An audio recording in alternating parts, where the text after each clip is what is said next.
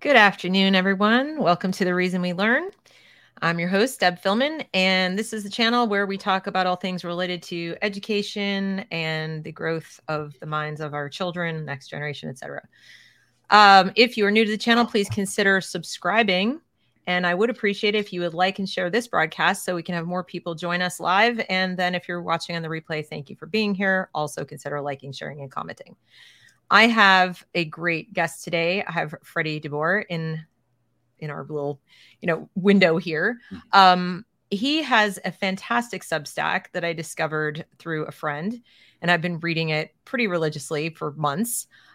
He's also the author of a book, The Cult of Smart. And because I've read some of his pieces that pertain to things that I've been talking about on the channel, I asked him to please come and talk to us about them. And so I'm very excited about this. So without further ado, welcome, Freddie. Thanks for having me. You're so welcome. You're doing me a favor, really. So as I mentioned before we went live, the piece that resonated with me so much was when you wrote back in the end of April 27th, nobody walks around feeling valid. Stop creating impossible emotional expectations for our culture. I would love for you to just talk about what you wrote in that piece. I'm directing everyone to read it, by the way, but at the same time, I'd love to hear from you, your thoughts on this topic. Sure. So the piece is a response to the concept of validity, of personal validity, which has arisen specifically in response to particular issues of identity and complaints that people from marginalized identities are made to feel invalid or less valid than other people. I don't doubt and have never doubted that there's all manners of ways in which people from various minority groups are in some sense disrespected or sidelined by our society. But the problem with fixating so much on saying, well, Black people are made to feel invalid, women are made to feel invalid, trans people are made to feel invalid, etc., is that it implies that there is some alternative. And that the alternative is that people who belong to dominant identities walk around feeling great about themselves all the time. And as a white straight man, I can tell you that I certainly don't walk around on a cloud of positive feelings about myself. None of the white straight men that I know and am close with do either. And it's just, I think that it is a classic example of failing to understand that it's perfectly possible for one group to be in some sense disadvantaged without imagining that things are great on the other side. And in particular, this idea of validity, I don't know what that word means. I don't know what it would mean to feel valid. I don't know on what scale we are considering the questions of being valid or invalid. It seems to me to be intentionally vague for the purpose of, being better able to be integrated into Instagram memes, right? So, part of the reason that this is an important issue to me is that it's very, very prevalent in social media, particularly social media for young people, Instagram, TikTok, Twitter, Tumblr, etc. That on these networks, the concept of you are valid, you should feel valid, is omnipresent, just inescapable. But there's this old meme like, God grant me the confidence of a mediocre white man, right? Which, of course, implies that mediocre white men actually feel confident, and right. most of the white men of any particular level of competence or success that I know don't feel that way. And so I think that just creating an impossible emotional expectation under the guise of doing something for people in terms of like a self-help sort of a scenario. And it's an irony that I've observed over and over again. So even outside of the concept of validity, women's inspirational Instagram memes are something that I have sort of looked on with a sort of grim fascination for many years. And in the past, I've called them sociopath instructions because they are basically telling people to live as if they are the only human being who exists. They are all about how you have to ruthlessly pursue your goals and your desires and your dreams, how nothing else matters, how you shouldn't let anything like concern for other people get in the way of what you want. And among other things, I mean, number one, I think that is a socially not a good message for us to be giving to anyone, because we live in a community and we have to be mindful of the fact that other people's interests are as important as ours are, but also because it doesn't work, right? Like the women wouldn't constantly be posting these memes if they actually felt the way that they, are pretending to feel, right? I mean, one of the things that I believe is universally true is that people who feel compelled to tell you that they're strong are weak, right? Because actually strong people don't bother to try to broadcast that fact. And so this is all very new and tied to sort of identity politics in one sense, and to current contemporary social media norms. But it's also part and parcel with the self-esteem movement, which really got going in the 1970s and was connected to all manner of sort of weird schools of philosophy and meditation, and I think Est was something that that was big then. It was part of all this stuff, and again, like back then, the terminology change was different, but the basic idea was the same, which is that like your job is to feel good about yourself all the time. Like self-esteem, if you have self-esteem, you care about yourself and you respect yourself and you love yourself, etc. And the first problem with that is that there's been a lot of studies done, and there's no correlation between someone's sense of self-esteem and their overall level of personal success. There's no correlation between self-esteem and how well they treat other people, right? Like people who love themselves treat others well is one of the baked into this ideology, but it doesn't appear to be true.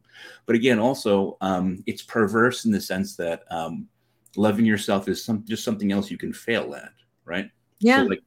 So if you talk about, like, if you look at, like, how gendered this dialogue has become and how intensely focused it is in women's spaces online, the commandment to love yourself becomes just another bar that women can't clear, right? It just becomes another expectation that society puts on women that is not realistic or fair. And I find that, like I said, perverse, right? It is the desire to love yourself becomes something that you can't achieve. And because of that, you hate yourself. Right. Right. And I think there's still, while it's not as explicit with boys and men, there's a lot of hate directed at men. And then the self-esteem movement for women implies, and sometimes it's explicit, there's a barrier created by men, like that men are in the way of your self-esteem. And then if you're a man, the message to you is get out of the way. And the guy might be going, I'm not in your way. Like, I don't care, go do your thing. So much of it feels aggressively antagonistic, even while it's saying to one side, go feel good about yourself. I pick up and you guys are the problem. Right. And so now you've got men also feeling like I'm being made to feel responsible for something I'm not even involved with at all. Right. I mean, I think the irony of it is that there's a long history within the feminist movement and within women's spaces of the biggest enemy being other women in practical terms. So Grace Atkinson, who was a second wave feminist, a contemporary of Shulamith Firestone in that group, she has a famous line, which is, sisterhood is powerful. It kills mostly sisters, right? Which, and there was a famous article called Trashing that came out in that era too, which I think was it Joe Freeman? I'm trying to think of who wrote it. Anyway, but it was all about how, the biggest impediment to success for the second wave feminists was the incredible amount of infighting and tearing down of each other that happened, right? So, yeah, there is a sense in which patriarchy, right, is the thing that is keeping women from feeling good all the time. I think patriarchy, to be honest with you, is quite indifferent to whether women feel good about themselves. In fact, I think completely agree. Yeah, I mean, I think that to the degree that patriarchy exists, and it does exist in some ways and to some degree, but to the degree to which patriarchy exists, it would rather women feel great about themselves, even as the power dynamics remain what they are. But Um, women are, there's a notorious tendency among some women to be unable to maintain both the sense of being a driven person who has value and self-esteem and wants to take care of themselves, and also to be unable to avoid carrying each other down. So I don't think that the problem is gendered. I think the problem again is that what I would always say to anyone is, who told you that you were entitled to love yourself, right? Like, to me, that just seems like a very weird thing even to desire, let alone to demand, right? I am someone who enjoys now a pretty good deal of physical comfort, of socioeconomic security. I live in Brooklyn and enjoy an enviable life.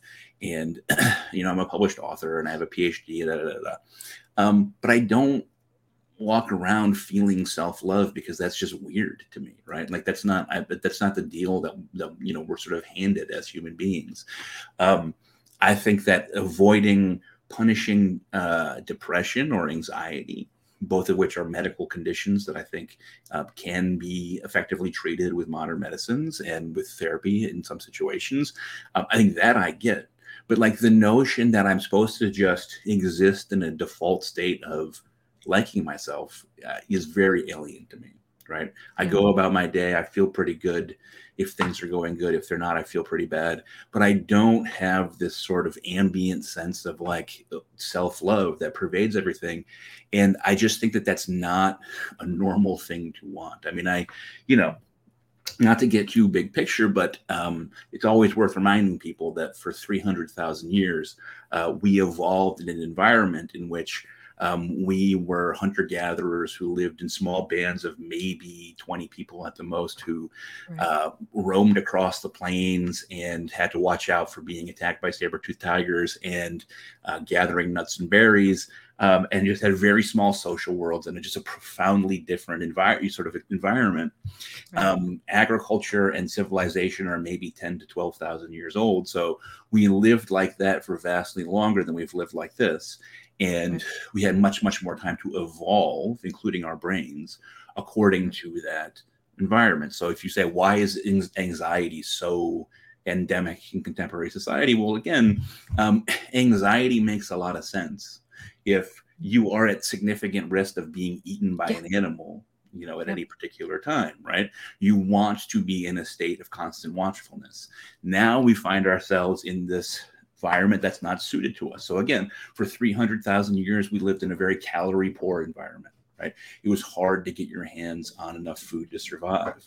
Now we live in an impossibly calorie dense environment. So it's not surprising that we have epidemics of obesity and high blood pressure, etc. Right? But it's also the same with the mind, right? Where one of the things we all have to reconcile is that we have minds that are still, we have brains at least that are that evolved to fit conditions of the Stone Age, and we live in vastly different circumstances. And even in the last 25, 30 years, you have the rise of the internet, which has dramatically upscaled the number of relationships that everyone has to be managing at all times. Again, we don't know that our brain is meant to do that. So, I mean, self-love just seems like, I don't know why you would beat yourself up about needing to feel it. Right. And you described it in the piece. You said it's important to point out that we're born in terror. We exist for no reason. I know there's people who argue with that, but whatever. Right. We experience confusion and shame as children. That's something I try to explain to parents all the time. Like, this is normal. Mm-hmm. This is completely normal. Like, in reminding your children, this is part of growing up and maturing. It's not some horrible thing they have to fix. And, it says, we busily prepare ourselves for lives we don't want or can't have. We're forced to take on the burdens of adult responsibility. We compromise relentlessly on what life we pursue. We settle and settle and settle. We fear death and ponder our meaningless, etc. And the thing that you've just described, some people will say like, oh gosh, what a bummer. But let's be real here. That's just reality. You're also born in poverty. I mean, we're all, but like what you have comes from the effort of your parents or grandparents or you or whatever, or the people around you. You're not born into a state of being by virtue of anything else.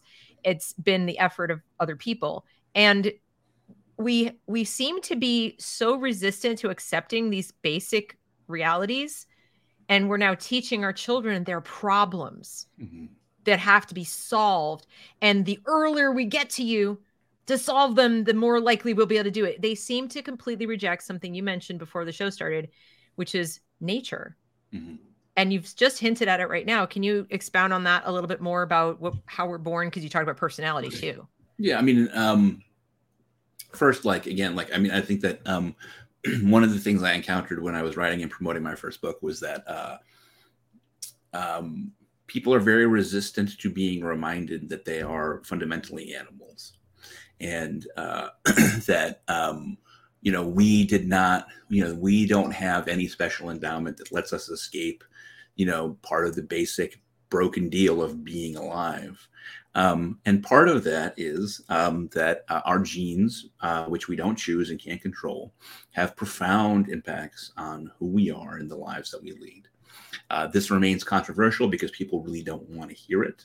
But there's an overwhelming amount of research that suggests that many of our personality traits are, in fact, influenced by genes, and in some sense, intrinsic and unchangeable. So there's no reason to believe that we can take fundamentally anxious and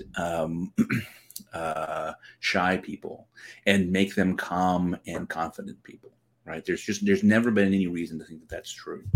We carry around this sort of vaguely Freudian idea that, everything about our personalities depends upon things that happen to us very early in childhood, and it's all about these early traumas, and they shape us and make us who we are. There's never really been any evidentiary basis for that. Freud certainly never thought that he had to have any evidence for anything that he said, but that idea sort of haunts the species. And we all have our burdens to bear in terms of who we are. I don't advocate nihilism in terms of improving yourself or making yourself happier or changing your life. I think that people can do that. But you have to understand that it's just like your body, right? If someone is 300 pounds and they want to get down to 275 pounds, I think that that's a good goal, and that, with a lot of hard work and care, they can probably do it. If somebody is 300 pounds and they want to get down to 180 pounds, I would say that goal in and of itself is not realistic, and you're going to end up doing more harm to yourself than good. If I had decided when I was 5 years old that I wanted to be an Olympic sprinter, that I wanted to run the 100 meters, it doesn't matter if I had trained every day of my life from that point forward, if I had the best coaching you could possibly have, the best training and nutrition, etc., I would never have gotten anywhere close to the podium, right? Because that's not my nature. I'm not physically able to do that. People accept those things, right? We have a growing understanding that while we want people to be as healthy as they can be, there is a degree to which your weight is out of your control, right? In which your genes are predisposing you to a particular outcome. With the mind, people will not accept that. With personality, they won't accept that, right? I mean, this is, I always say that there's only one bit of wisdom we ever learn about our romantic relationships, right? The one lesson is always the same, which is you can't change the other person, right? But we desperately want to, right? We always think, okay, he's great. He's got everything I need. I just need to make him much more thoughtful and less sloppy and much more caring. And right. And then when I get that, everything's going to be great. But we have to relearn over and over again. You can't do that, right? You cannot make the other person into something that they're not. And the person you could do that to, you probably wouldn't want when you were done. Right. I mean, if somebody is that malleable. Right. Yeah, it would be a little scary. Yeah. But it's the same way with ourselves, right? I have bipolar disorder. I spent 15 years of my life in and out of psychiatric hospitals.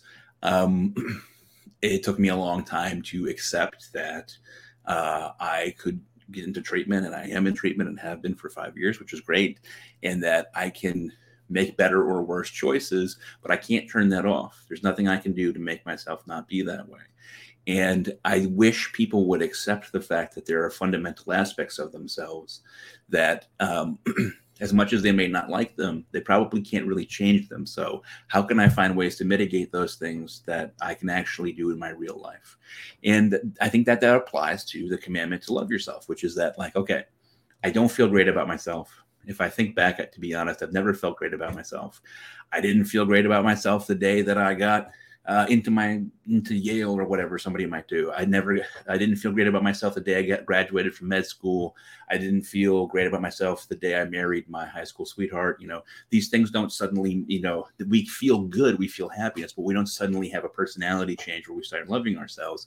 So maybe I can accept it's not about events and it's not about what I succeed in doing, that there's some baseline in me, right, that of how good I feel about myself on a day-to-day basis. And yeah, there are some people out there who just sort of walk around feeling good about themselves, and you know what, good for them, right? Like they're the lucky ones.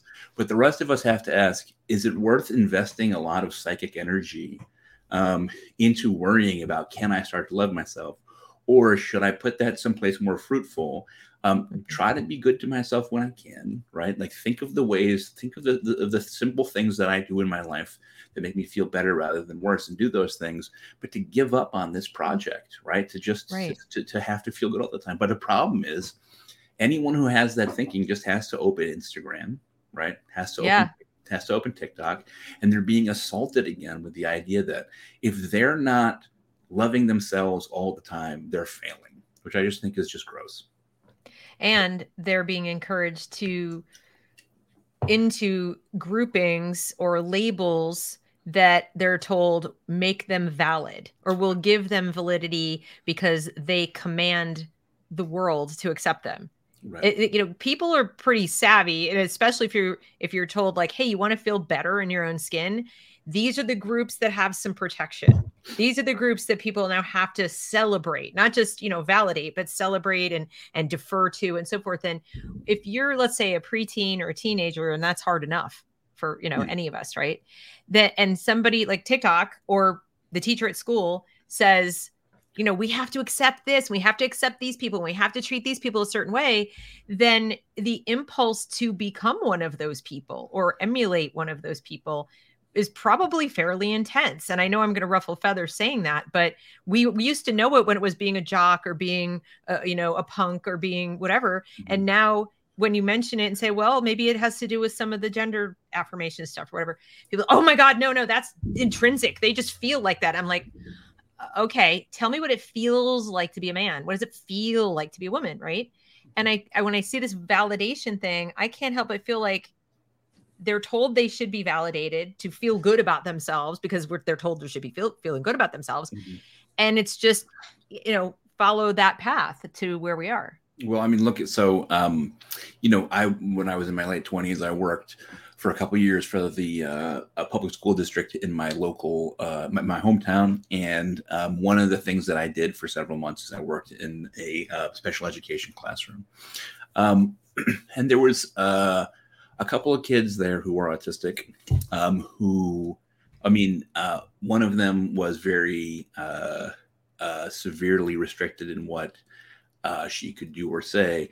The other one was completely nonverbal, couldn't go to the bathroom by himself, was debilitated by this condition. And I used to talk to his mom when she would come to get him. And this was in 2008 or so. And so it is prior to the sort of rise of modern identity stuff when it comes to autism. But she was very, very, she had a very dark view of the autism awareness industry, right? Interesting. She said that she would say that, what does awareness do for me, right? How does awareness help me deal with a child who every indication, this kid was by now like 11 years old. Every indication was that he was going to spend the rest of his life needing constant and intense support. And to her, awareness was just a dodge, a way to sort of try to put a pretty face on was a terrible disability. Well, now in 2022, you can't even call autism a disability. So there was just a panel at Harvard that was canceled because it referred to treatment of autism. And students said that to speak of treatment is violently ableist, is the word term that they used, and that there can be no treatment for autism because there's nothing wrong with autism. Autism is not a deficiency or a disability; it's just a different way of being. When I hear that, I think back to that mother who, had to spend her life dealing with a severely disabled child. Always feeling that there wasn't adequate support for him. And I wonder what she would possibly think about that, right? Unfortunately, the existence of people with severe autism, with people who have faced really major disabilities that preclude their ability to succeed academically, that preclude their ability to hold down a job, that make it much harder for them to have any kind of romantic relationships, they're not out there writing essays for BuzzFeed or whatever, right? Like the people who have the wherewithal to be able to create the public face of autism now are people who whose autism is mild and doesn't produce those kinds of very really severe restrictions. And so they're telling a story about autism that it's just a quirky personality trait. And it says, now I have absolutely no interest in saying that people who have mild autism and whose personalities manifest themselves that way, that there's anything that they should be doing differently. It's not my business. I don't care, right? But first of all, I think that if you refuse to call something a disability, then you abdicate your right to demand accommodation. Right. So when we give people accommodations for disabilities, right, the Americans with Disabilities Act of 1990, it says that, the legal standard is we need to provide every reasonable accommodation, which is important, not any possible accommodation, but any reasonable accommodation. But that is that legal standard and that social understanding stems from the fact that we acknowledge that disabilities are disabilities, right? They are deficiencies and sometimes truly debilitating and disabling, and that people can't control it. And under those auspices, we give accommodations. If you're going to say there's nothing wrong with me, I don't have a disability, then I think that you've given up the standing to be able to say I demand an accommodation. Again, neuroatypicality is. I just wrote about this recently. It was originally used to speak about autism. People have sort of thrown more and more disorders into it. It depends on whose definition you look at, but some people include schizophrenia and bipolar disorder and even anxiety and depression. And I cannot imagine a world in which I would assign myself the laurel of neuroatypicality. But more importantly, I would give anything to be neurotypical, right? My bipolar disorder has cost me immensely in my life. There are a number of lifelong friendships that I've lost because of my behavior under that, in that standing, did immense professional damage to myself, academic damage, etc. And it sucks and I hate it. And I never stop wishing that I didn't have it, right? And the notion that I'm supposed to love it, right? Then the notion that it's not enough that I have to suffer with it, but now the commandment is that I must love myself and apparently every aspect of myself, right? Is bizarre and insulting to me. And I would never tell someone that they have to love their diabetes and treat that as an identity, right? I mean, it's the same thing for me, right? You can call yourself whatever you want, but don't demand that I see something that has cost me so much in my life as some sort of like secret advantage, because it's not. Right. And that's a really good point. And I think one that not enough people question. The demand is made. It's made loudly and very, publicly and often. And so a lot of people just go along with it because I think we have as a society an addiction to being perceived as nice. And the nice gets defined by other people. too much. It's kind of like whether it's mass media, whatever it is, it's like, this is what it means to be a good person, a nice person. You will validate, you will celebrate, you will do these things. And so if you're just questioning it and saying, why should I? Even just asking the question, but why? I don't want to. I disagree. You're now horrible. Like, you're a bigot, you're a hater, you're ableist, you're all those things. And when I think of children who are just figuring out the world, they're brand new here, right? Mm-hmm. And they go to school, or they're dealing with all the media bombarding them. And I did learn the other day, it's about, to your point earlier, it's about 20 lifetimes worth of information compared to someone born in 1910. Right. So if you just take that as a measurement, it's about 20 lifetimes worth of just verbal information, not just forget visual. And so, I'm just trying to imagine, I remember being a kid very well and all the confusion associated. Now I'm trying to jettison myself into today as that same kid with these people saying, this is what it means to be good, and this is what you have to do, and this is what you have to celebrate. When would I have the quiet and the space in my own head to just come to terms with what I am, to even just figure out what I am in there, and not just, I can't imagine that. Right. Yeah. I mean, I thank God that I grew up without social media. I don't know.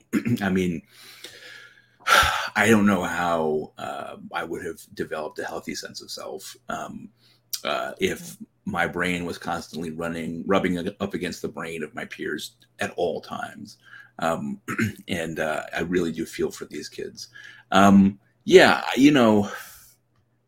I mean, I agree with you that there's probably no political solution to these problems.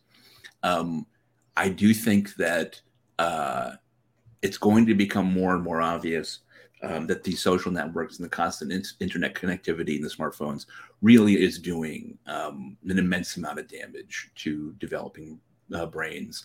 And, a guy like Jonathan Haidt, who has published repeatedly, showing that there is like a causal negative effect on all manner of psychological indicators by having access to social media.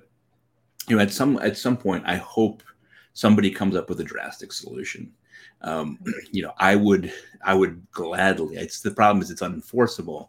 But if it was enforceable, I would gladly ban social media for anybody under the age of 18, because I just think that these kids aren't prepared to know. I mean, the thing is human beings always have and have always had a problem with being overly invested in the opinion of others, particularly when it comes to their own worth or value, right? The sort of constant sort of crowdsourced sense of like, I am what other people make of me. Now take that and you're sort of farming that out to thousands and thousands of strangers. I don't know. It really worries me. Yeah, I agree. And I wanted to ask you your take on the concept being pushed right now in schools, or I shouldn't say concept, the highest value right now is something called equity. Yeah. And you can't look at any of the documentation from the schools around, curriculum, or even what their new self-esteem thing is, social emotional learning. And it's always connecting social justice to equity. And they have in the equity this feelings component. So they're not talking even, people say, well, it's about equal outcomes, which in and of itself is absurd, because as you pointed out, we're all different, born with different talents, different abilities. And I would love as a teacher and as a parent to just figure out what my kids' unique abilities and talents are and help them, pursue that, not make them equal to all the other kids or all the other kids down to wherever they are. But it's more than that. They're pushing feelings. Like everyone should feel a sense of belonging. Everyone should feel X. There's this should and feel next to each other, connected with equity. And that scares the living daylights out of me. I don't even know who came up with that as this is a good idea, but I'm curious what your thoughts on it are. Yeah, I mean, so like, look, the concept of equity as opposed to equality is that equity means that you do what's necessary to create equal outcomes, even if the treatment is very different. So, I mean, for one thing, it uses a very, I think, dishonest definition of what equality was. So there's this very overused and to me terrible cartoon which shows like equality is some people are peering over the fence some kids are peering over the fence at a baseball game, and they all have one box to stand on, but they have three very different heights. So they have three very different views anyway. That's equality. I don't know of any definition of equality that would ever look at that system and be like, yeah, this is good. Like the idea that equality has heretofore meant like perfectly equal treatment.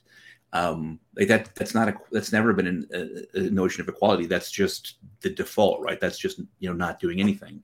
So first of all, it's just a bogus sort of contrast.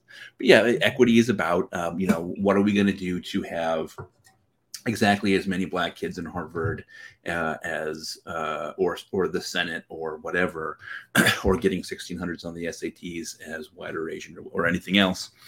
The first thing is that these, in the long run, equity will always fail, right? Like, I think that there are some conservatives who are overly concerned with what about a world where we really do have equality of outcomes? No, reality is going to win way before that. Yeah, that's not going to happen, right? It can't. Planes will fall out of the sky. Right. I mean, one thing that I mention all the time is that, Marxism has nothing to do with equality, and the assumption that the purpose of Marxism is to establish equality is a completely wrong notion, a complete misconception about what the philosophy is about. And in fact, Marx often talked about the fact that after you go through a Marxist revolution, there's still lots of summative inequality, right? Because people are different, right? The famous Marxist phrase, "from each according to his ability, to each according to his need," contains within it the notion that different people have different strengths, right? And this is the sort of the idea that underlies my whole first book, which is that, demanding equal outcomes from unequal inputs ultimately does more harm to the people who you think you're helping than anyone else. Yeah, for sure. It's not going to happen, right? At some point, we have in this country dramatically reduced the high school dropout rate over the past 25 years, with no underlying educational data that would suggest that that's appropriate, right? When you look at the fact that, for example, in 1980 or 1985, Hispanic students, something like almost 4 in 10 Hispanic students were dropping out of high school before graduation. Now it's less than 1 in 10. Across the whole system, and in all racial demographics, the high school graduation rate has dramatically declined. Now it's in the single digits. Some of the dropout rate nationally is, I don't know, I'd have to look it up, but it's like 9 or 8 or 7%. But there's no reason to believe that actually reflects educational growth. Right. Like the metrics of success for our seniors, for people at the end of high school, should be getting better if there is reason to believe that this increase in the graduation rate is real, and there is no such data. And so what's happened instead is that for decades and decades, the policy apparatus applied more and more pressure and demanded get these kids out the door. And so schools and teachers responded by just artificially graduating people who shouldn't graduate. Right. They get pushed up into the college system. Yep. I can tell you, as someone who worked at CUNY, the City University of New York, which has a lot of really great students. It also has community colleges with students who are severely academically underprepared. The pressure to get the kids out the door there is enormous, right? You need to keep the kids in the system. I mean, that's mostly a matter of dollars and cents, right? So schools like CUNY are super exposed to their enrollment rate because they need tuition dollars. They don't have big endowments that they can level off of. So they need tuition dollars, and there's a lot of pressure to keep kids in the system, even when they've demonstrated over and over again that they don't have what it takes to be a college student. The thing is that sooner or later that hurts them, right? Yeah. Because you're going to put them out onto the street, and they're going to show up for job interviews, and they're going to have these resumes, and they're going to be given opportunities to demonstrate what they can do. And it's going to be apparent to most of those people doing the hiring that they're not ready, that they don't have the skills that they need. And even if they get a job, when they show up on the job, If you're a computer scientist who can't hack, who can't code, Exactly. you will be out on the street. We're not actually helping those kids at all. No. Equity has no real end game, right? There's no sense in which it actually helps people the most. The equity is deeply tied to what I call the rainbow oligarchy, right? Which is that what liberalism right now, writ large, appears to be trying to do is to diversify the elite so that it looks proportional to the rest of the country while leaving the vast majority of people unaffected, right? So again, it's more black faces at Harvard, right? It's more black faces in Congress, more black faces in Fortune 500 companies, more women on the board of Fortune 500 companies, more women software engineers at Google, right? All of these are absolutely tiny, completely, separated from normal life for most people.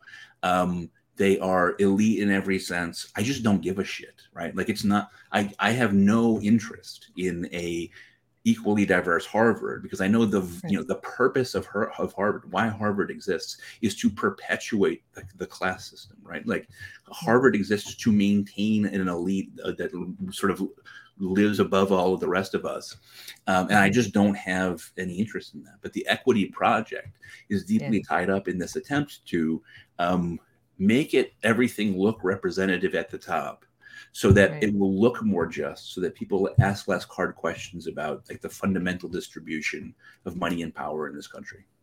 You had a piece. Why the fuck do you trust Harvard? Yeah. College admissions does, and will always serve only the institutions that are incredible greed. Could you talk a little bit more about that? Because I talk about this college thing. I'm kind of glad you brought it up, because one of the things that gets pushed a lot, and it's used as a justification for many of these pedagogies now, is we have to get them career and college ready. We have to get them career and college ready. And I'm like, why do we have to? And who's we? And why are we treating these kids like they're a we? What about the individual little kid in front of you who may want to be a plumber or a writer or an artist or something else entirely, and you're deciding when they're 3 that the goal of K-12 is to get them career and college ready? It seems, I don't know, just weird. So look at affirmative action at Harvard, right? Which is a really good indication of what these systems actually value and what they're for. I'm a supporter of race and class-based affirmative action for a variety of reasons. But if you look at what actually happens at a school like Harvard, right? They're not going and finding, budding geniuses in Camden, New Jersey, or Fitchburg, Massachusetts. They're just holding you up to a Pantone card. Right. Like the kids who are benefiting from affirmative action at Ivy League schools, they are the first generation children of wealthy African immigrants, right? There's an awful lot of kids whose parents are like Nigerian surgeons who make $300,000 a year. You have there's a lot of you're not supposed to classify international students, so students who literally their citizenship is another country. You're not supposed to classify them as filling diversity slots for affirmative action or other things, but it happens all the time. They'll find ways around it. They have, funny ways to define things. So, you have wealthy kids from Argentina, which is a dominantly white country, right? Who consider themselves white, but who are slotted as Hispanic slots for the diversity metrics, right? I've even seen some of the most incredible, which is that Spanish kids, as in from Spain, are sometimes coded as Hispanic for the purposes. Yeah, probably. Yeah. That's literally. Now why? Right? Like why do these schools pursue students who sort of artificially fill a diversity metric whose parents make a lot of money? Well, you have to understand that, Harvard specifically, you don't get a $45 billion endowment to tuition checks, right? Like that's not where their money comes from. Where their money comes from is students whose parents donate and who will go on to be wealthy enough to donate themselves as alumni, right? Correct. Yes. And so the easiest way to make sure you're going to get a student who does that is find a kid who's already rich, right? And so that to me is a good indication of the deck is always rigged, right? Like even Right. the number of poor American-born descendants of African slaves who are benefiting from diversity programs at the most elite colleges is very, very small, right? Even though that's who is constantly invoked to defend the system. And so it's just this notion that we're going to make Harvard or Yale or Princeton, we're going to make these socially just, equitable spaces is a joke, right? Right. You go back to when these colleges were founded, there was no notion of social justice being involved in the mission of a college, right? I mean, the Ivy League, it's specifically was founded in order to train the leaders of tomorrow, right? It was actually not like education was actually not considered to be the highest priority. The idea was these kids are wealthy WASP males who will go on to have positions in the heights of industry or in Congress or whatever. And they need to have a liberal arts education in order to be good at running the country. Over time, right, in the 20th century, a social justice justification was grafted onto our higher education system, right? As a way, this is why you should pay. I mean, we pay something like 2.5 or 3% of GDP, like 2.5% of GDP, like 2.5 cents out of every dollar created in this country goes to higher ed. It's insanely expensive, right? So how do you justify that? Well, you justify it if you say this is no longer a finishing school for elites. Now it's a social justice vehicle. It's leveling the playing field. It's letting, people rise up in their, social status, except when you actually look at reality, it isn't really. Right. I mean, it has to a certain degree. You'll always find, people who have, but for the most part, no. Yeah. I mean, the thing is like, you can't ask these institutions to go against their fundamental nature, right? I mean, it's like the story of the frog and the scorpion, right? And sometimes people ask me, like, how can you make admissions at an Ivy League school fair or social justice-y or equitable? And I say you can't, right? It's built. Make it not an Ivy League school, right? Well, it's built into the system that is not what they're for. They say, well, what if you had lottery-based admissions? Now, I've said before, like, look, if I could restart the whole American higher education system, then every student, when they graduated from high school, if they want to go to college, they'd submit a postcard-sized form, which is just you list the top 10 schools you want to go to. And you're guaranteed to get admission to at least one of them. And then they're put into a weighted lottery, and the weighting is determined by geography, right? Because one thing that people don't really realize about our system is that something like 80% of students go to school within 30 miles of where they grow up, right? Like for going away for college is quite rare, right? For what that kid wants to study, what does the college do well? What does it need people to fill slots for, etc. I would have some sort of weighting in order to achieve racial and gender diversity, in part because kids don't want to go to schools that have really bad gender bias in one direction or the other, etc. And it would truly be a random system other than that.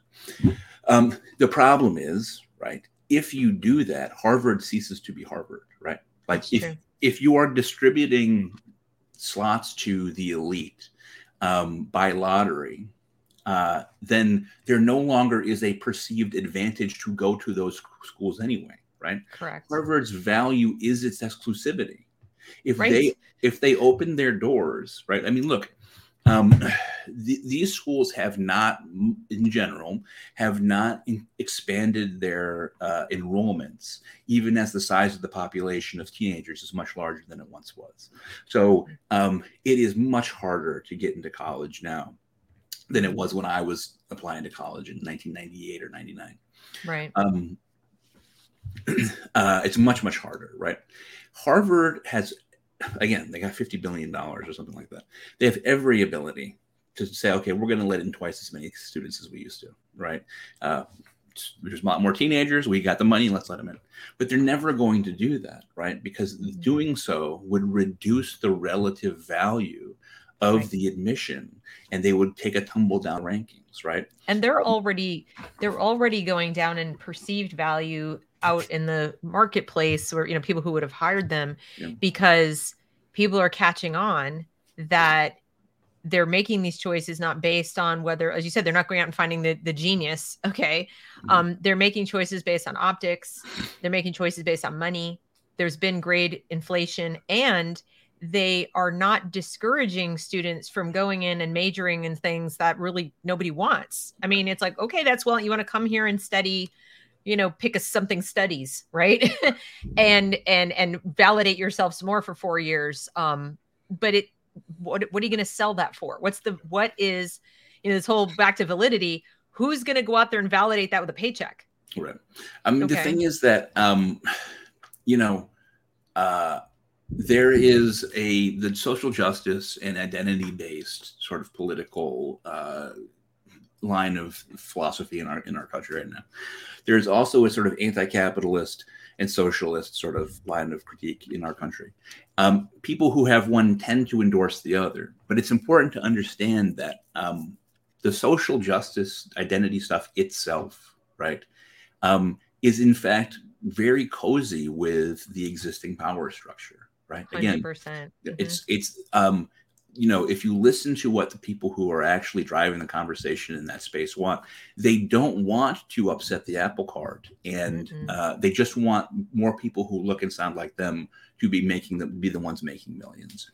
And at some point, there has to be an acknowledgement on the left-hand side of the country to which I belong that it's just a fundamentally different project, right? To say, let's tear down the systems of inequality and hierarchy so that we have a more level society and that there's more true equality for everyone. And I want, queer, BIPOC, trans students to be in Stanford, right? Like those are right. Fundamentally different. I need a CEO, a trans CEO in a Fortune 500 company in the next 5 years, or else we riot. Like those are just fundamentally different approaches to the whole thing.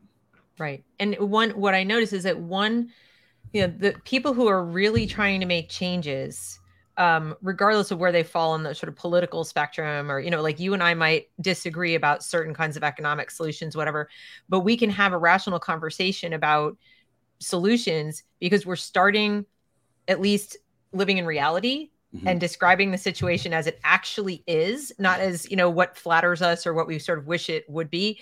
And then we're trying to find the areas of common ground. Like, okay, we both want the kids to have true equal opportunity to get the education they want to get, that is, pursues their personal goals and all that, and utilizes the skills and the talents that they have to offer. Okay. How do we best do that? Like you and I could have that conversation because we're not demonizing the other. We're not sitting there and saying, oh, you are this, you're a bad person. And oh, you're that, you're a bad person. And you just said, I fall on the left of the spectrum. I'm like, okay, but you're brilliant and you have great ideas and you're analyzing these thoughtfully. And that's all I ever want from a person is just like, let's talk. And what I'm seeing is, as you said, there's this very cozy relationship with the people pushing the junk into the schools with some big moneymakers, right. Big for-profit corporations, and they have cozy relationships with the government.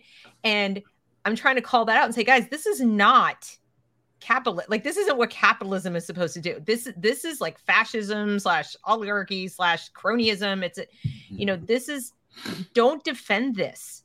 This isn't, it's not social justice, first of all, but it's also not even capitalism. What capitalism was intended to be, if you're talking about the kind where it's voluntary mutual exchange with transparency. This is BS. But we can't have these conversations because people are falling into their tribal, like, I'm a this, well, I'm a that. I can't talk to you because you're a this. And I just don't. And they're doing it to our kids. And the problem I have with that is adults, you know what? But with a kid has a right to arrive at these things organically and to be given the opportunity to empirically decide, I like these ideas. Well, wait, I like these ideas, And that's the whole point of America. Right. That's why we have freedom of speech. I mean, the other thing is that,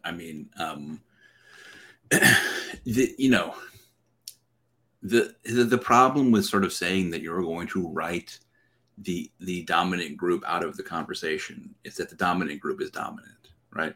Thank you.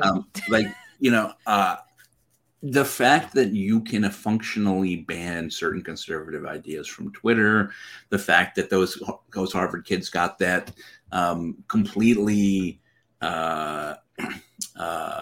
benevolent and not trying to do any harm panel banned on autism at this Harvard conference, the fact that you can perfectly police the available range of opinions among the New Yorker staff writers, right?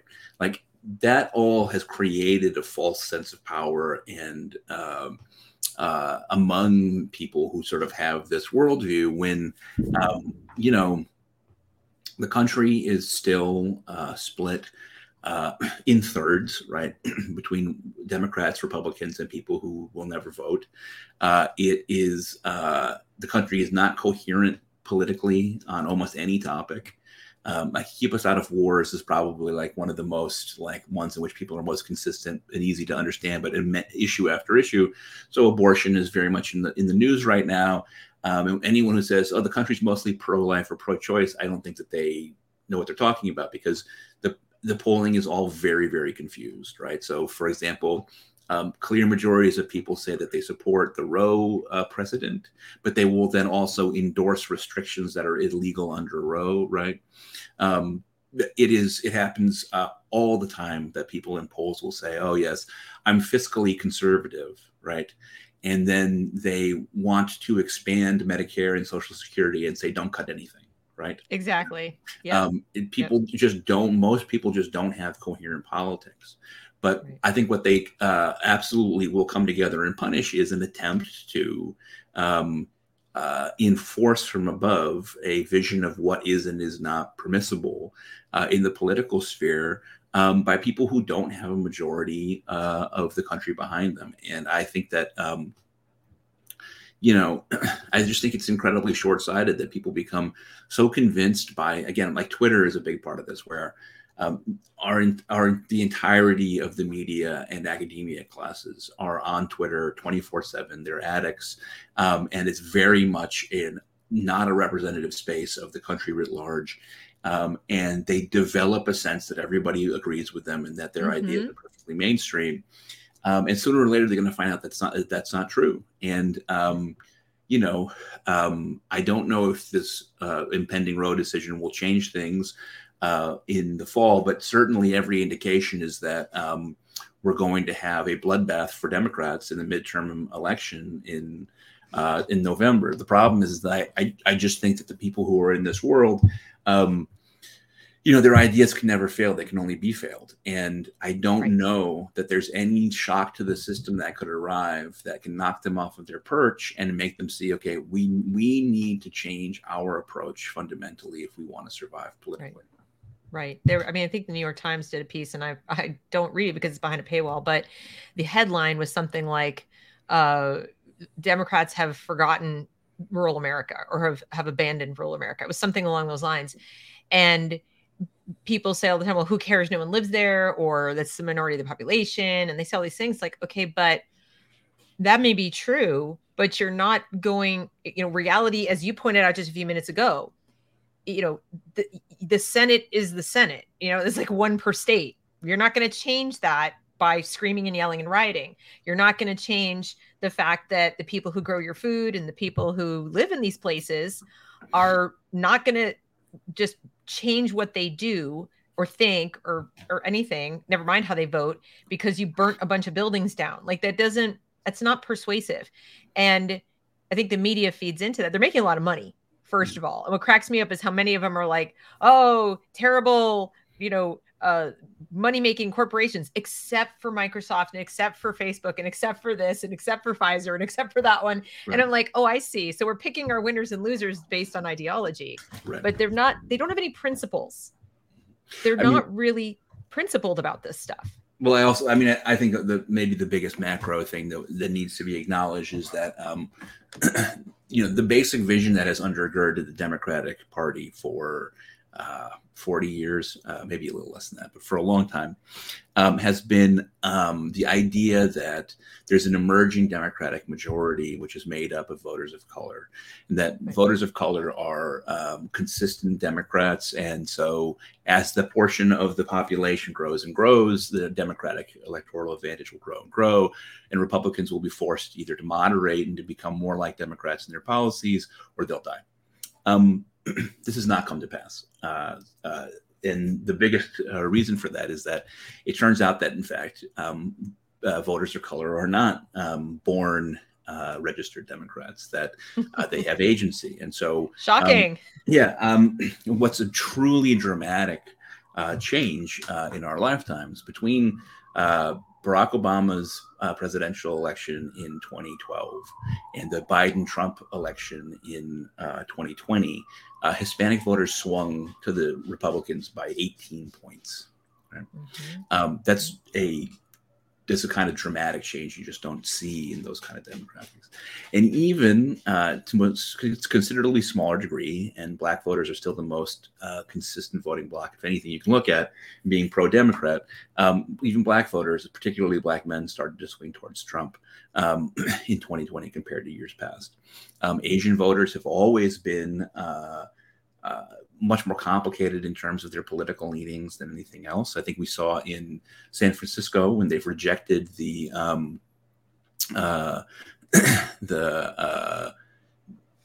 anti-test, anti-algebra, anti-higher math, anti-standards, gifted and talented, etc., where voters rejected that enough, Asian voters in particular rejected that enough to kick out a couple members of the school board. Certainly you can't look at that population and say, oh yeah, these are born Democrats who we can rely on.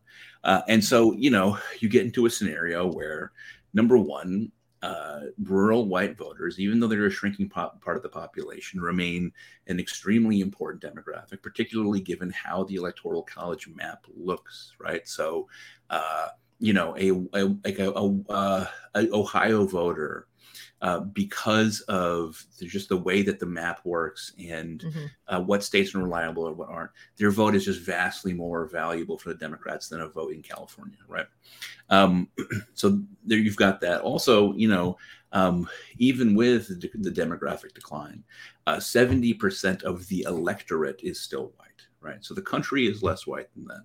But the electorate, people who have the right to vote, are whether because of felony disenfranchisement, of felons, people who are undocumented, whatever, the 70% of the people who vote, who can't vote, are white. And also, in terms of voting patterns, consistent voters are even more white than that, for a variety of reasons. So, I just think that the Democrats have to get into a position where they're able to sell themselves to people who don't look like them, who don't have a subscription to the New York Times. I don't know if the internal dynamics of the party will allow them to do that. I mean, the party has become captured by an activist class.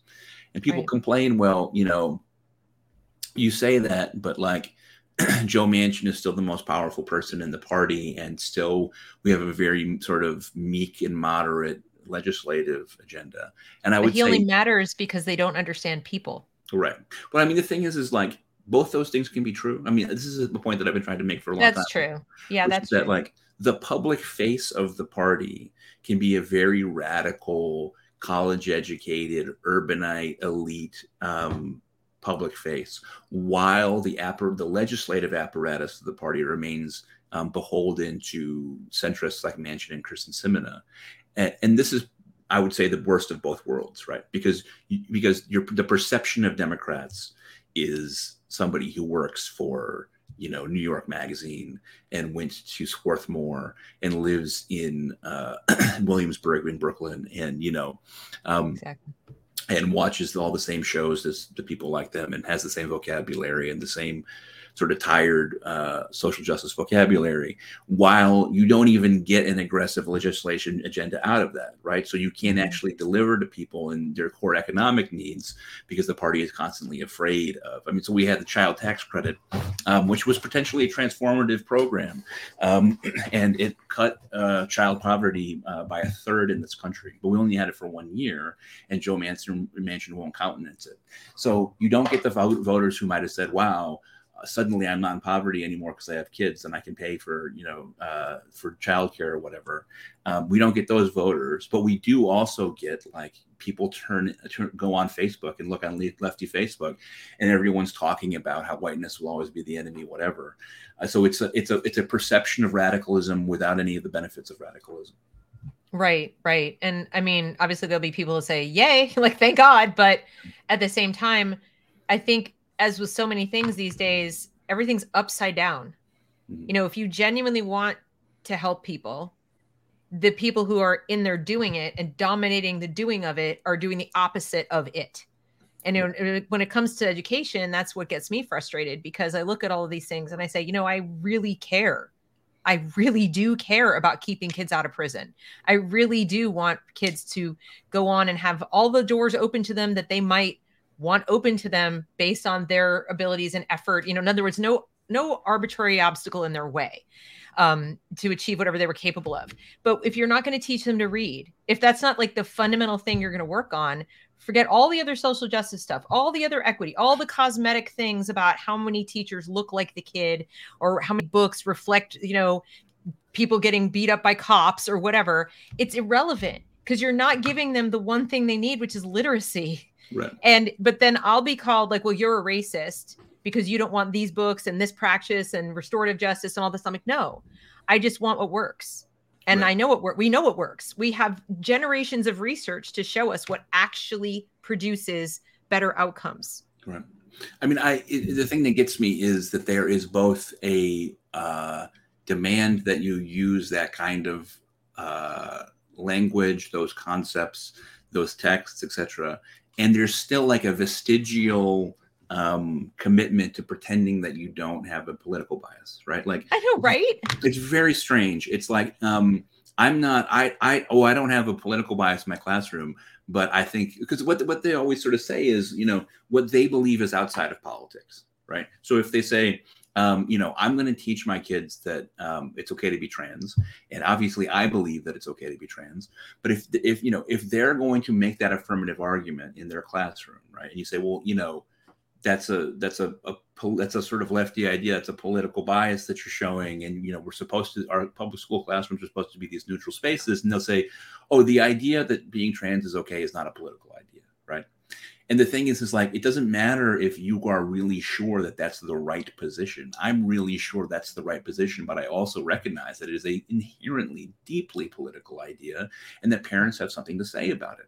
I mean, the thing that disturbs me the most about all this stuff is the number of teachers who have been caught saying to their students, don't tell your parents about what we talked about today.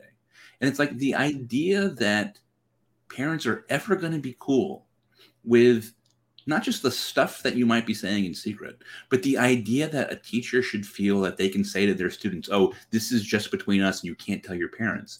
That is going to get at, I mean, that is where the rubber really meets the road. I mean, there's a lot of people who are going to say, like, they'll put the Black Lives Matter sign in their window, and they'll have the, in this house we believe sign out front, and they'll, donate money to the Rainbow Coalition or whatever. But if you fuck with their kid, right? Like if you compel them, if you make them feel that you are in some way endangering the life that you've imagined for your children, the background will be very fierce. And this is one of the things, again, to bring up the San Francisco recall of those school board members, is that it became apparent very quickly that like a lot of people supported it who didn't say so say publicly, right? Like people, this is something that happens more and more often, is that when you create this is, the idea in 2016 of the shy Trump voter, right? Why did Trump outperform the polls by so much. One of the theories is just that people don't feel comfortable telling another human being on the phone, I'm voting for Trump. But when they get into the voting booth, they can just pull that lever and do it anonymously. And I think it's the same way with this shit, where like I just think that there's a lot of quote unquote conservatism that's going to emerge from people when this stuff really, I mean, like, so again, with these Asian American parents who, not just in San Francisco, but all across the country, are leading the charge against shuttering gifted and talented programs, or making it impossible to take algebra in 8th grade, which is something that they've done in some places, which in turn makes it almost impossible for them to take calculus in high school, which in turn makes it really hard to be attractive to colleges. These parents are saying, like, they're not, generally speaking, registered Republicans, but they're saying, look, I came here to work my ass off to give my kid the opportunity to flourish academically and then climb the ladder. And you're trying to pull the rug out from under me and you're calling it equity. And I'm not going to let that happen. And I think you're really going to see a lot of that stuff coming up. Yeah. Well, I think too that people have taken the words like liberal and conservative, and they don't really mean anything anymore. Yeah. And, so like, that's why I said they don't understand people, because there's nothing, it just doesn't mean what they say it means. They're focusing on things that aren't going to help people. So a liberal, let's say, who really genuinely wants to, allow people opportunities and uplift or whatever, if that's their thing, they're going to look at it and say, but it's not. You're closing doors, you're slamming doors, it's not working. The kids are not learning, et cetera. And then if you're more conservative, you're saying, you want to persuade me to say it's okay to be trans, or say, abortion, whatever it is you want to say. But here's the thing, the way you're presenting it to my kid is not just it's okay, but you're saying that to my 5-year-old. So in other words, you're not even taking into account age appropriateness of your message. Right. And you're introducing topics and introducing them in a sort of dark way, or in a way where, like you said, where don't tell mom and dad. So it's the way they're going about doing it, as opposed to just allowing it to evolve through discussion. You can have a Socratic conversation, for example, with middle school or high school kids, where you present some pretty controversial topics. And as long as the teacher doesn't project their view into the kids and says, well, some people think this and some people think, let's talk about it. You could do that. And I actually believe there are conservative parents who would be like, it's public school, it's America. I'm not going to vent my spleen over if you brought up Marxism in the classroom. Okay. But it's when the teacher goes, this is the only right way, and everybody else is a racist, and they hang a flag of the Soviet Union or something like that. Right. And let's all pray to Angela Davis. That's when people get twitchy and say, I was willing to go there with you as long as you were just having a conversation, but now you're like, this is the way. Right. Yeah. I mean, the thing is, I think it's important to say is, like, particularly, a lot of the stuff emerges from education departments at colleges and universities. I took a lot of education. Well, I did a lot of stuff in the sort of education world at Purdue when I was getting my PhD. It's really hard to go through such a program and not be a relentlessly social justice focused person. Even before 2020, so I graduated from my PhD program in 2015. Even before George Floyd and 2020 and Black Lives Matter and the explosion in interest in trans rights and Me Too and all this stuff, the pressure to be the most woke person in your program, especially when you're on the job market, was enormous. In almost all of these jobs now, they have this requirement that one of the things that you write as part of your application is a diversity statement. And that diversity statement, for every practical purpose, must reflect, whiteness is a force in the universe that causes all of these problems. Men are inherently patriarchal. Like queerness is the antidote to the virus of heterosexuality. Those are extreme versions, but that stuff is stuff I heard all the time. Getting a PhD in the humanities in the 2010s, that vision of politics is mandated if you're going to get these jobs. Right. It is just unthinkable to go through that process where there are, 1,000 applicants for every job. right? Where the conditions are brutal, where you're making terrible money, whether you're a PhD student still or a postdoc, where you're desperate to get a job doing anything that you can to get your foot in the door. It's just, you cannot sit down and write an essay and say, well, I think diversity is important, but I think the definition of diversity in the academy is actually kind of messed up. And I actually think that we're trying to enforce a certain vision of diversity. You will never see the inside of a faculty office ever, right? Yeah, there's just, and you go to again, this was 7 or 8 years ago now, but you go to conferences and every panel is about some aspect of social justice, and every award goes to a candidate who can represent themselves as a diversity, as increasing diversity for the award, and is doing a paper about social justice. I mean, it is a completely hegemonic space.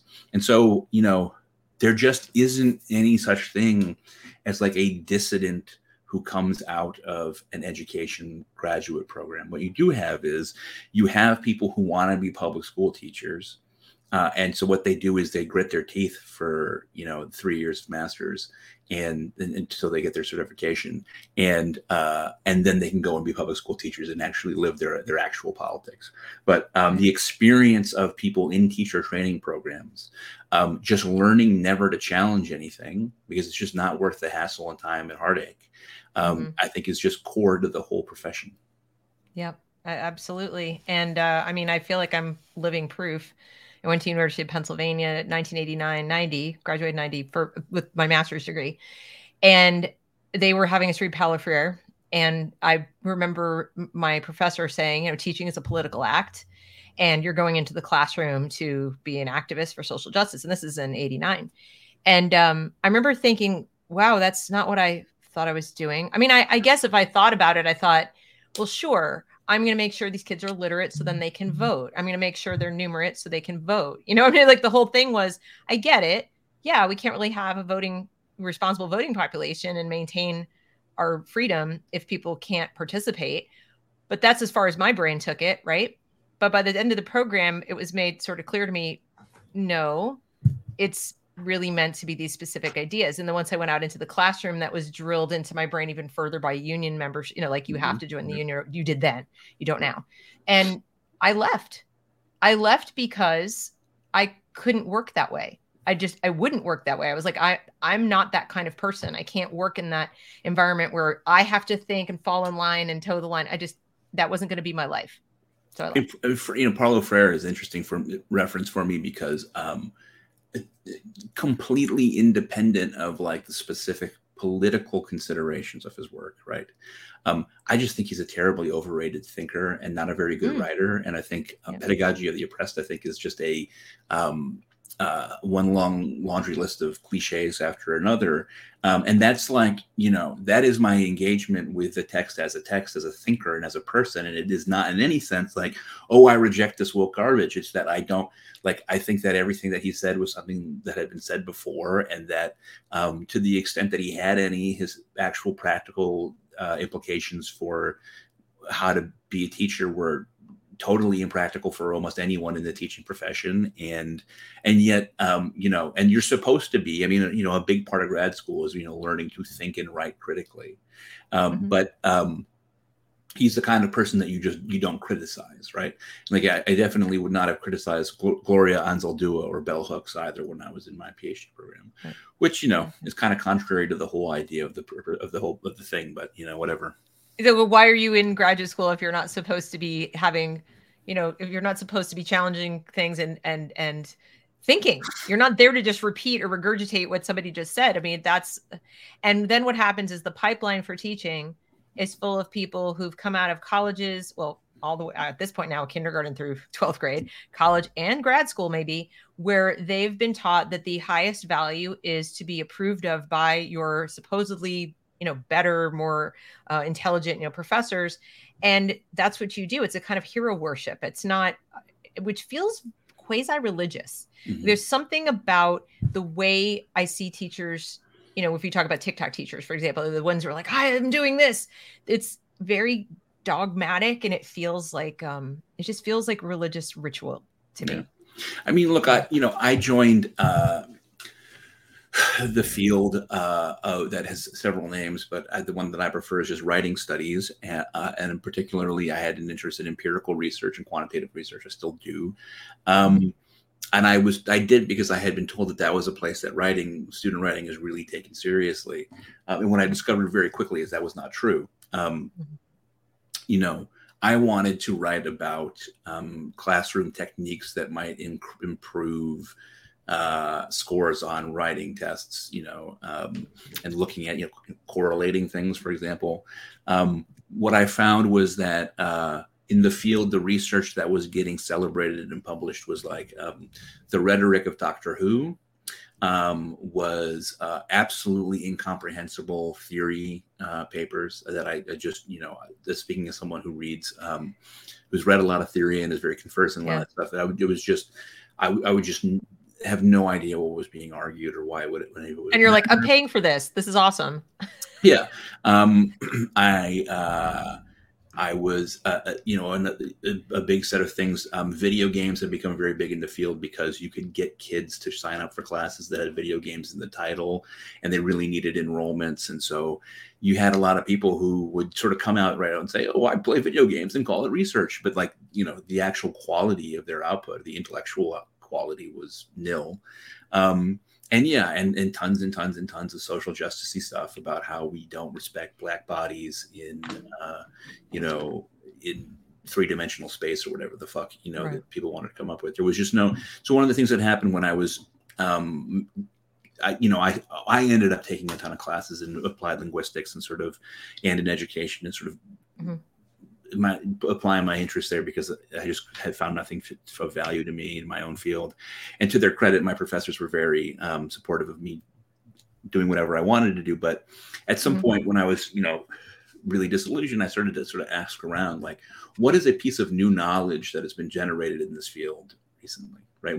What is something that we know to be true that we didn't know to be true 20 years ago? Nobody said the same things, right?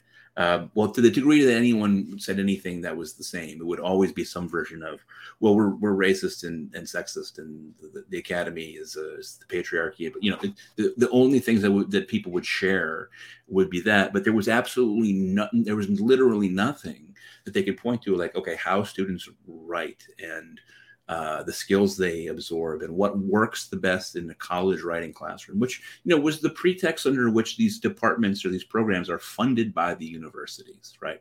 Is they say, these programs have tended to split off from English departments by telling the universities, English departments don't give a shit about writing. They're so caught up in their weird theory and stuff like that, and the professors don't want to teach writing anyway, so we'll take over that. But then they just do the same thing happens because the coin of the realm in the academy is being as abstract and unconnected to practicality as possible, and so we just we weren't researching anything, and it's unthinkable that you could go to a bunch of biology people and say, what new knowledge do we have 20 years ago? And they wouldn't come up with anything, right? Like they would be able to rattle off a list of things that they know that they didn't know before. It's the same in computer science or engineering, whatever. And even in more sort of softer sciences, I do believe, for all the problems with the p-value crisis, et cetera, in psychology, they would be able to tell us things that they had discovered that they think are true about the mind that we didn't know before. So that was, but again, like, if I had been willing, if I had been able to live with myself, if I had just banged the social justice drum, if I had just played the role and I had been a good boy and not published constantly on criticisms of the social justice movement, I would have been able to get a tenure track job, and I'd be there right now, and I'd have tenure, and I would produce every once in a while, I'd produce a meaningless article that maybe 5 people would read ever, and enjoy a very comfortable life. Right. And I think that's a really good place to start to wrap up, because you've now got your Substack, which I hope all of you watching will subscribe to. It's fantastic. It is Freddie DeBoer, which is, his name. And what I love about it is there's just always, you're always asking questions or looking at things and just saying what you think is true. So what you just said about, what do you know now that we know is true that we didn't know before? You're one of the people I love to read because you make me think. And I think that is what a lot of people are craving right now. I think there really are a lot of people who are, it's like music to just hear someone say something true, because we're getting very cynical. I mean, it's like propaganda. We know we're being lied to by just about everybody in mainstream media. So when I go to your Substack, I'm like, yes, that's a true statement. Like I can't disagree with that. Or even the things that I might look at a little differently, I'm like, he's telling me truth in terms of just being blunt. In other words, you're not sugarcoating things, and I don't feel like you're in service to any agenda. And it's absolutely refreshing. So that's something that I think I'm hoping that, by virtue of, looking at your success and everything, that gives me hope. That tells me there are people out there that want this, and that's good, because if we can keep that intellectual activity going, and if we can remind ourselves that that's what we need to give our kids, we need to give our kids the same degree of curiosity and real critical thinking, not the critical, like take it all apart thinking. We have a chance.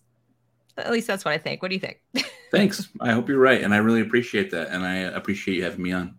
Yeah, well, thank you so much for coming and spend this time with us. And I hope you have a fantastic rest of your day and weekend. And this will be up on replay. And thank you, everybody, for coming. Please like, share, and comment. Have a great day. Thanks.